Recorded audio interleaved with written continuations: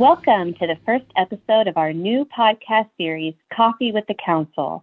I'm Alicia Malone, Senior Manager of Public Relations for the PCI Security Standards Council.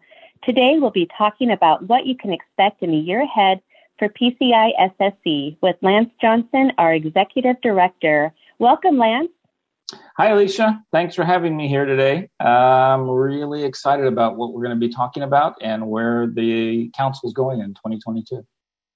I am so excited too, and I'm just so thrilled that we are able to offer this new podcast platform as a new engagement offering for our stakeholders.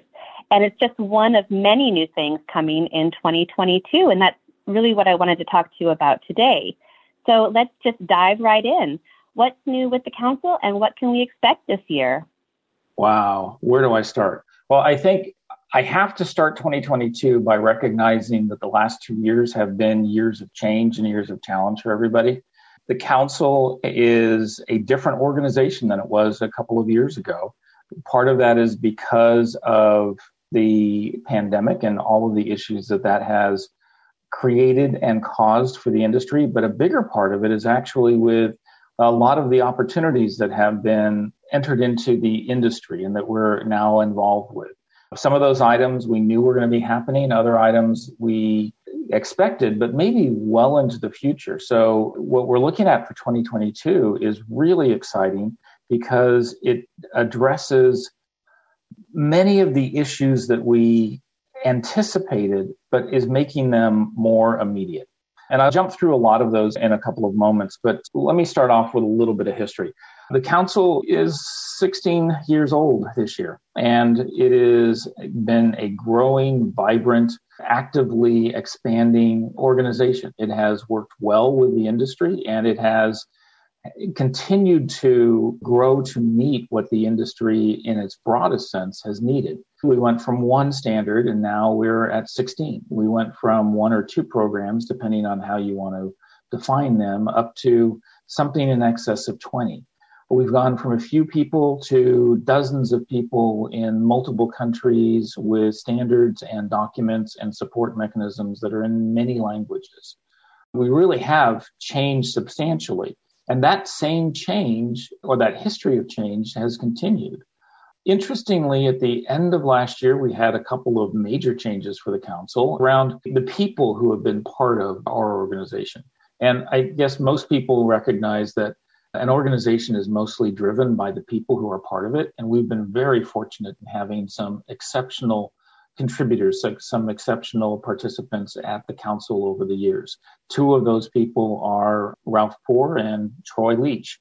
Both individuals had been with the organization many years and had contributed significantly to its growth, to its change, to its evolution and its successes.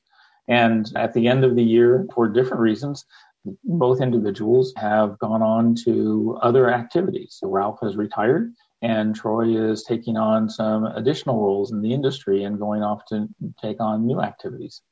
So with the loss of those two key people, I think it's probably fair to say we're going to be looking at some changes in the people who are brought into the council, looking at some exciting opportunities to have additional resources come in or additional people be involved in ways that we couldn't have anticipated prior to the end of 2021. All of those things really lead to what do we expect in 2022? We expect more change. There is the ongoing issue that I think everybody recognizes that for some period of time, we're going to be dealing with the issues around the pandemic and how we finally exit the challenges that has put onto us. It's not going to be instantaneously. It's not going to be easy, and it's not going to be the same solution all around the world and for every single situation. But we are really on the process of exiting the impacts of how that has changed the environment. So in the first half of the year, where are we? We are on the precipice of one of the most monumental announcements and introductions in the council's history. Our major initiative over the years has been DSS, Data Security Standard. That was the very first standard that I mentioned a moment ago, and it is going through its fourth iteration. Very shortly, we will be issuing the document for public use. It is a significant body of work. It will cover both what the requirements are as reflected in the standard, but also how to assess against the standard and its intent. And that's where some of the biggest changes are going to be, because DSS 4 will represent a shift in how we look at organizations assessing their competency in protecting data, what they do, how they do it. It is going to introduce some new options for organizations which are looking at how to do the business differently. So they can actually look at DSS and say, I don't have to follow explicitly a specific statement as long as I meet the full intent of the requirement. So there's some really interesting and important changes that standard will introduce to the body of all of our standards, and hopefully be a baseline for some of the future work that we do as well, providing more flexibility, consistency, ensuring that there's flexibility across all of the opportunities for people to explore technologies and new business plans or new business models, but still maintain the fundamental integrity of the payment infrastructure by protecting payment data. So DSS 4, by a huge margin, is going to be that marquee event for this year. It's not the only significant event. We have some new mobile standards coming up at the end of the year that's going to reflect the continuing evolution and the importance of mobile as a driving element for payments globally. I think it's not an overstatement to say that mobile is that foundational change in the industry, which is going to represent how payments are done in the future. But equally, it is not just about how the payments occur, but it's also about what payments mean. In a mobile environment, you change the design, you change how people interact with each other, you change what the transaction actually is. So all of this is changing not just the old model of a person going to a merchant and buying something, it's changing what it means to buy. It's changing who the merchant is. It's changing who the buyer is. All of these things are going to be foundational in the future for commerce.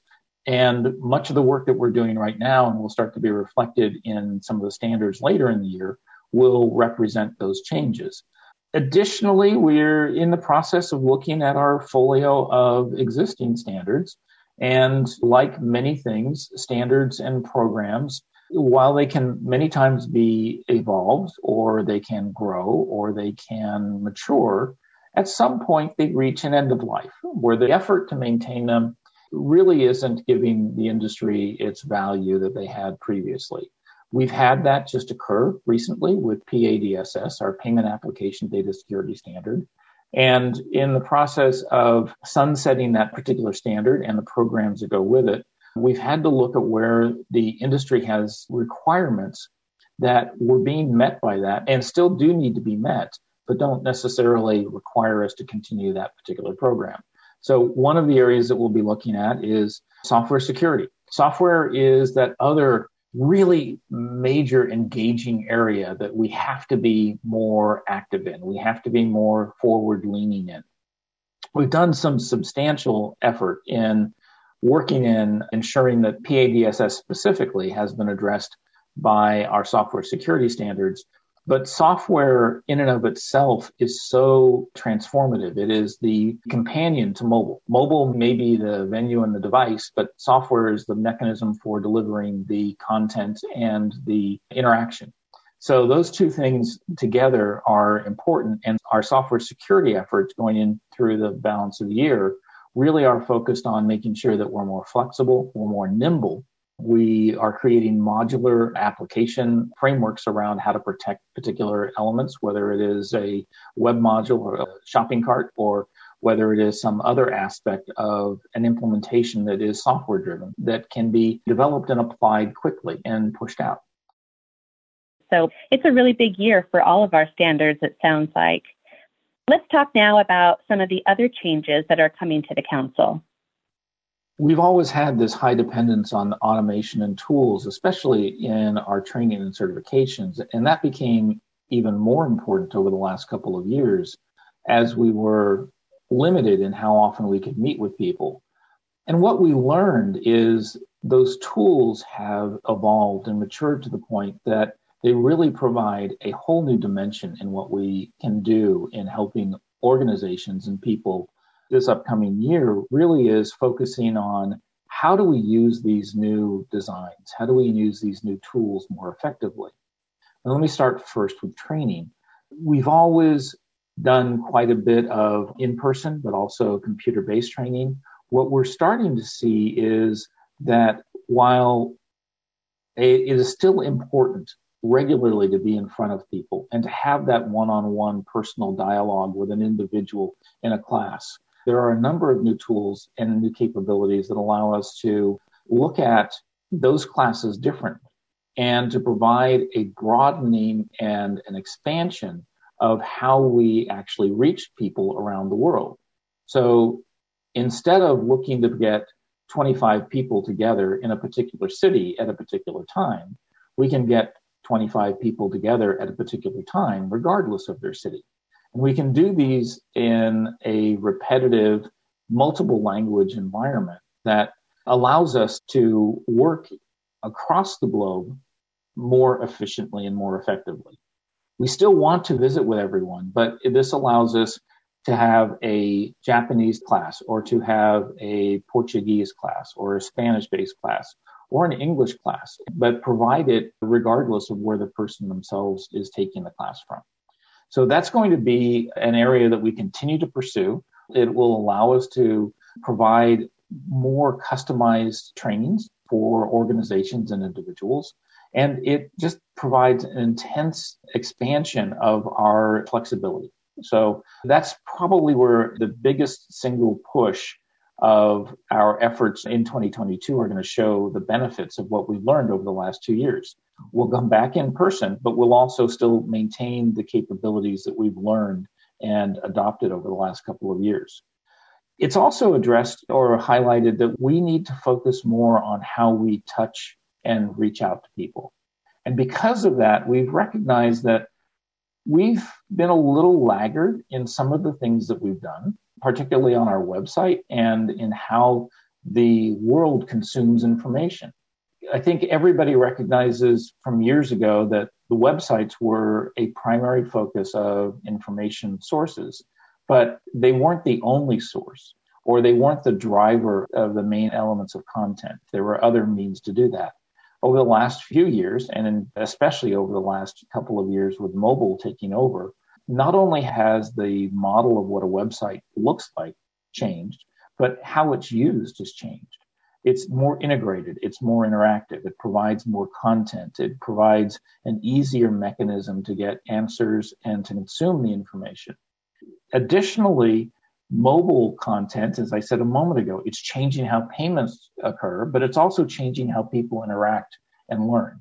And one of the things that we have not been successful at historically is engaging some of those people who really only use their phones or use their tablets as their primary means of learning.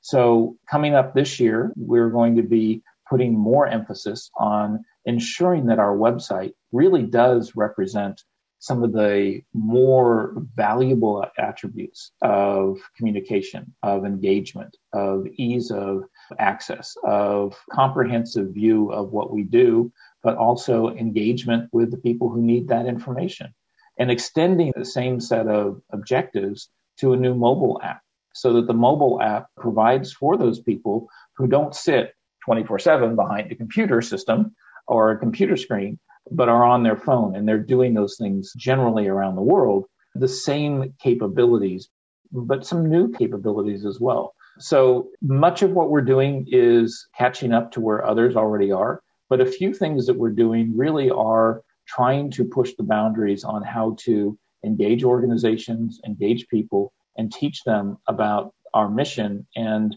provide them with the tools and information of how to protect payments data and maybe have some fun along the way, I hope. Well, this is very exciting news. But now I want to ask something that I know is on everyone's mind.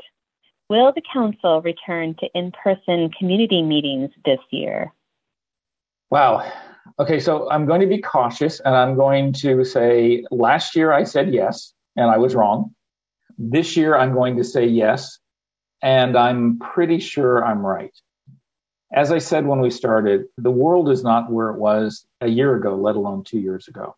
So we've adapted and we've changed. But it is clear that the community and the effectiveness of two people standing together, having a conversation, or a group of individuals standing around talking about a particular issue is an incredibly powerful and important aspect of how our community works.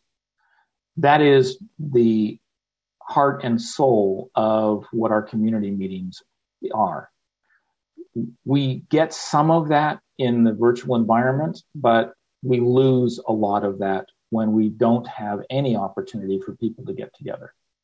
So while you can never say definitively that the answer is yes or no, I will tell you it is an absolute priority that we do have those meetings in person this year.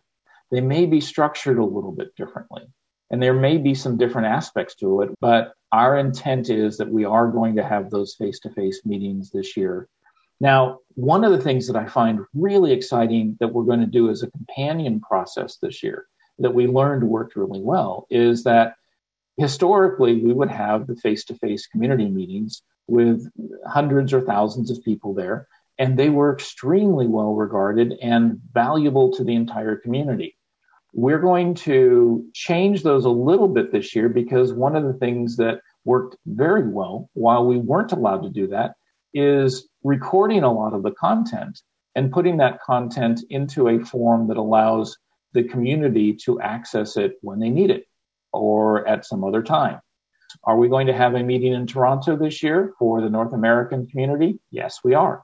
Are we going to have one in Europe this year? Yes, we are. But equally, we'll be taking content and putting it into a format that will allow our stakeholders, our participating organization, our assessors, and our extended community to have access to that information or those presentations for an extended period of time, because that's turned out to be extremely valuable to everyone in the world. And we're going to add in some of the capabilities that we've learned worked really well over the last 2 years, some of this information which people can get on demand. It sounds like this is going to be a very exciting year for the Council. Before we close, is there anything else that you'd like to share with our listeners today? This year is different. This year is back to that, how do we make it better? How do we grow? How do we make everyone have more of what they need? And how are we able to take advantage of these new tools and these new opportunities to share the word of how you protect payment data, to engage more organizations and more people, and to raise the banner of protecting this information since it's critical to everyone's commerce. So for me, 2022 is about excitement and about looking forward and about what we intend to accomplish and not looking backward on what we may have left in our rearview mirrors as we've passed the last 2 years. And one more thing before we wrap up. How do you take your coffee, Lance? Well, if you knew my family, they would say in large doses and very hot. I usually use a little cream in it, but I'm also a bit of a snob, so I like very strong and particular beans that I grind myself. Wow, I love it. Thank you so much for sharing all of this great information today. I look forward to checking in with you each quarter on all things council related. And I look forward to it as well. I think we have an exciting journey over this next year and beyond. It's going to be an interesting journey because it isn't what we expected. And I thank you for the opportunity to share my views and what I've learned and what's exciting about the world in the PCI area with all of our listeners. Thanks, Lance.